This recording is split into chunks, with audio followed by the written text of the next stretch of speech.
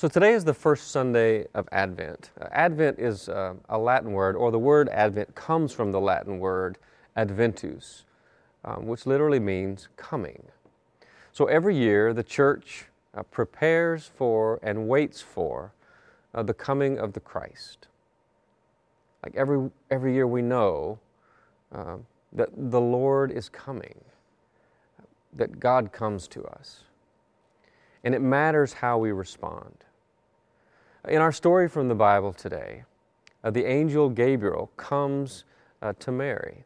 God sends Gabriel to this little town in Galilee called Nazareth. Now, Gabriel is a big deal. Nazareth, not so much. In Hebrew, the name Gabriel means warrior of God. And he's one of the two angels that are mentioned in our Bible. Michael is the other one.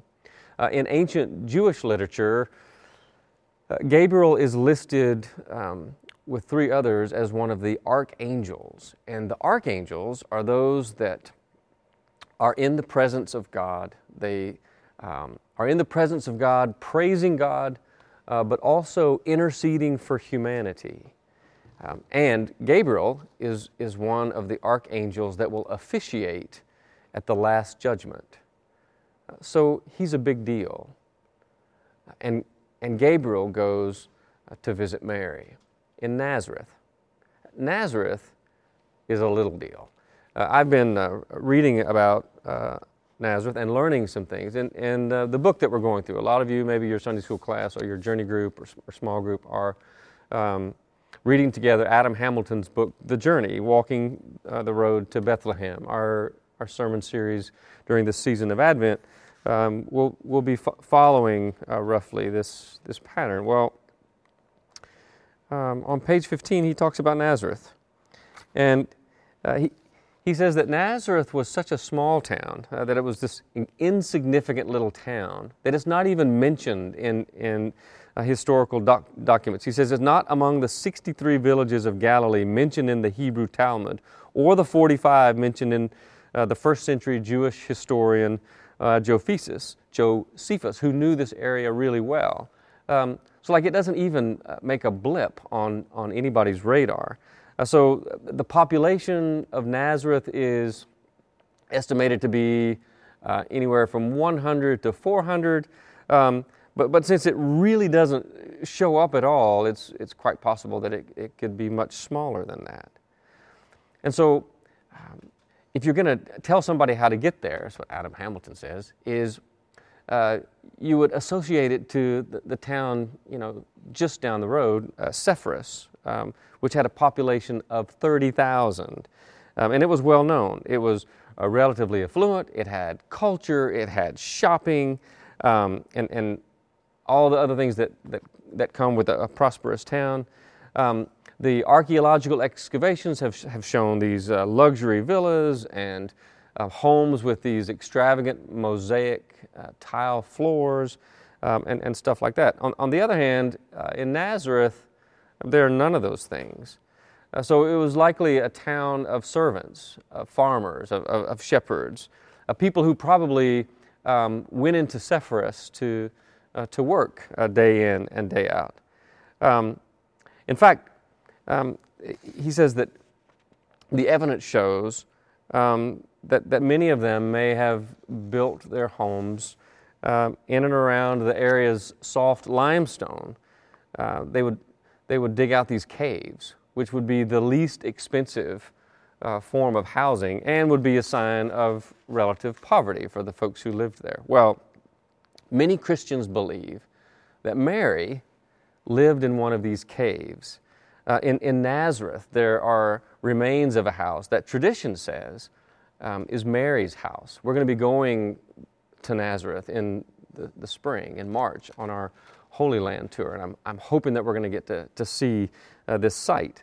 But in the 4th century, they started building churches over this site. And the one that's currently there, down near the altar, there's this big opening in the floor, and you can look down, and it's the church's holiest place. It's the cave. Mary's home. So they say. According to tradition, it's the place where God comes. It's the place where Gabriel comes to Mary. Our pilgrimage this past summer began in Barcelona, and the plan was that we would spend a number of days decompressing. It turned out we had to spend some days waiting for our luggage. My wife Jen and I were both very excited, though, about what really was a pilgrimage within the pilgrimage. We were going to hop on the train and take a day trip to Montserrat. Montserrat means serrated mountain, and it is a mountain about 40 kilometers from Barcelona, and it's famous. In the year 945, the monastery of St. Cecilia was founded, and then about 80 years later, the current monastery was founded, the monastery of Montserrat. And they have about 70 monks who live and work there.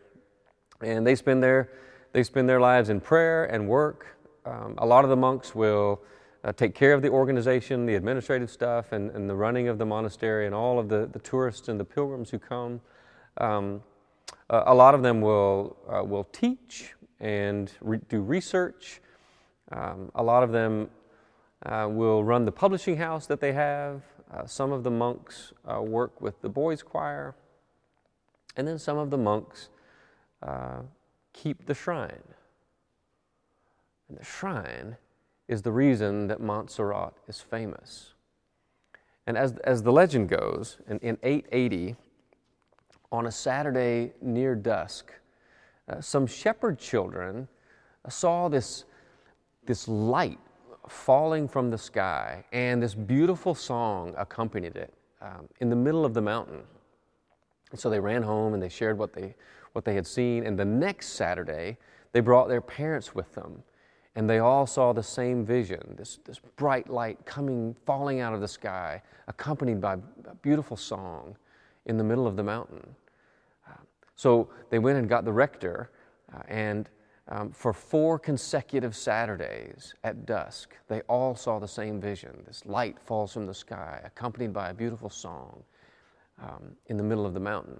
Well, when the Bishop of Manresa hears about it, he comes, and they go and they find this cave. And in this cave is a statue of Mary. And the boy Jesus is sitting in her lap.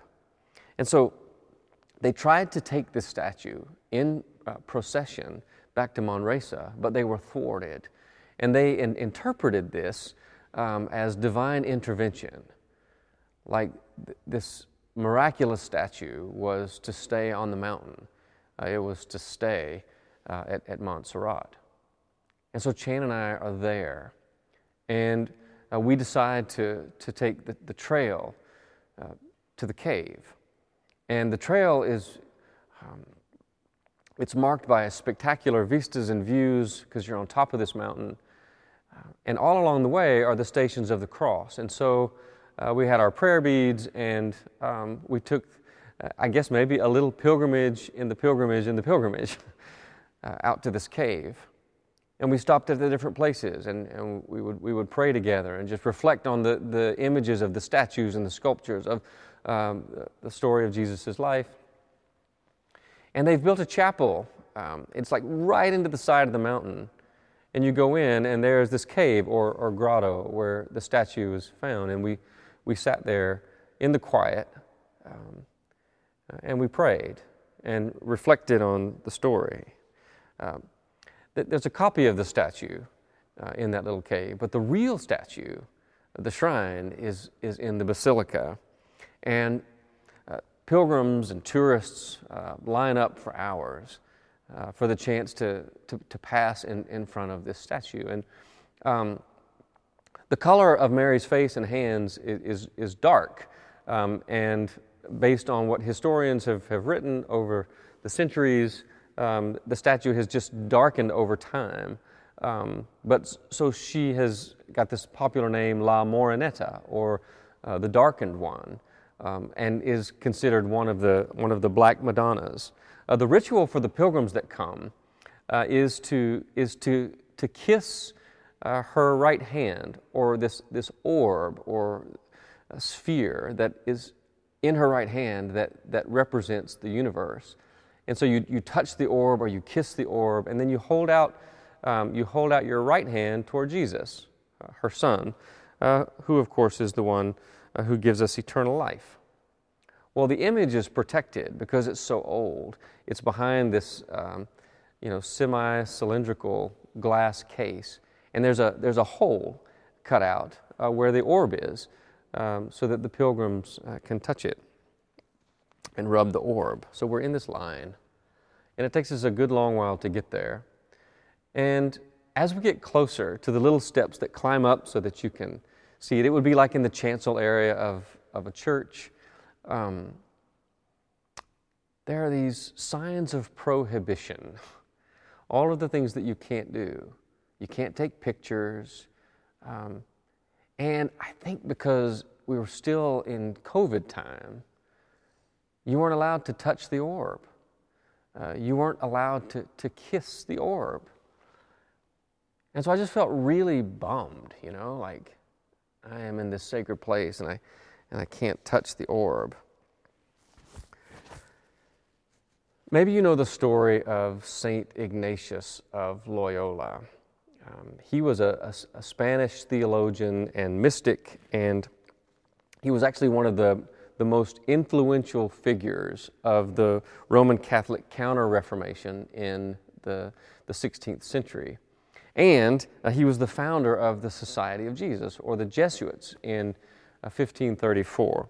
Well, Ignatius was born wealthy. He was born in a castle in the Basque country. His family was noble. His family was wealthy. But he always dreamed of battle and of going to war and stuff. And so he joined the army when he was 17. Then in 1517, he became a knight. So he had this great ambition and was very successful in that. And by his own admission, he was a man given to the vanities of the world. So in other words, he had lots of sin in his life. Well, in 1521, in the Battle of Pamplona, while he was defending the citadel against the French, a cannonball, he was hit by a cannonball, and it damaged both of his legs pretty badly. While he was resting at home, the only thing that was there for him to read was religious stuff. And so he read books about the life of Jesus. He read books about the saints of the church. And his reading transformed him. He was a different person. So, not long after that, after his recovery, he went on a pilgrimage. And guess where he went? He went to the serrated mountain, to Montserrat. And for 3 days at the monastery in Montserrat, he confessed the sins of his whole life. It took him 3 days, lots of sin. And he's standing before the statue of Mary, La Morenetta, the Black Madonna, with the boy Jesus sitting in her lap. And God meets him there. God comes. And he surrenders. And so he lays down his sword at Mary's feet, and he picks up the staff of a pilgrim. He gives away all of his fine clothes, and he puts on sackcloth, and he walks down the mountain to Manresa, where he stays for almost a year in a cave, praying and fasting and reading. And it's in this cave that he comes up with the spiritual exercises, what's called the spiritual exercises, which became the basis for the Jesuit doctrine. So there I was, exactly 500 years later, the place where Ignatius of Loyola was standing, the place where I was standing in front of Mary. And it was a pretty special moment. You know he touched the orb. I bet he even kissed it. But he should have, because God met him there. It was a sacred place of surrender. You know, Mary surrendered too. In our story, it's a crazy story. Gabriel, who himself is a big deal, what he said was a big deal. It was hard for Mary to grasp. She was confused. She was perplexed.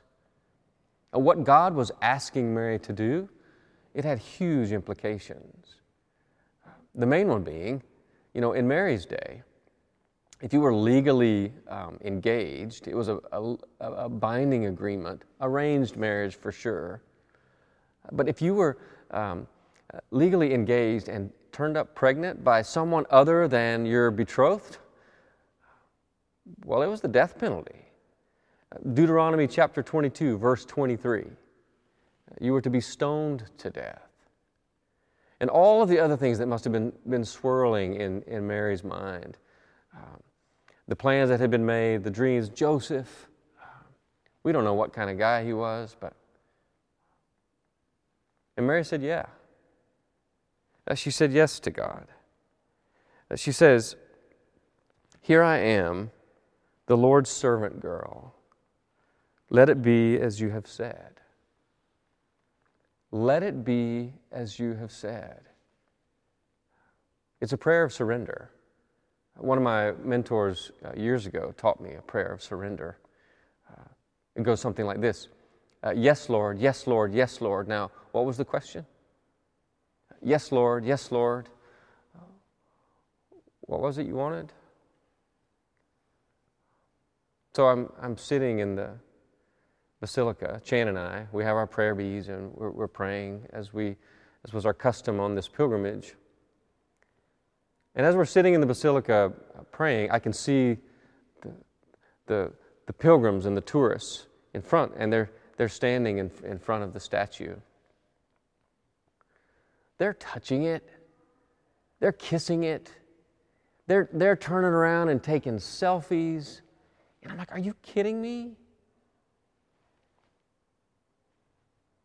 But as I sat there, I felt really glad that I obeyed the signs.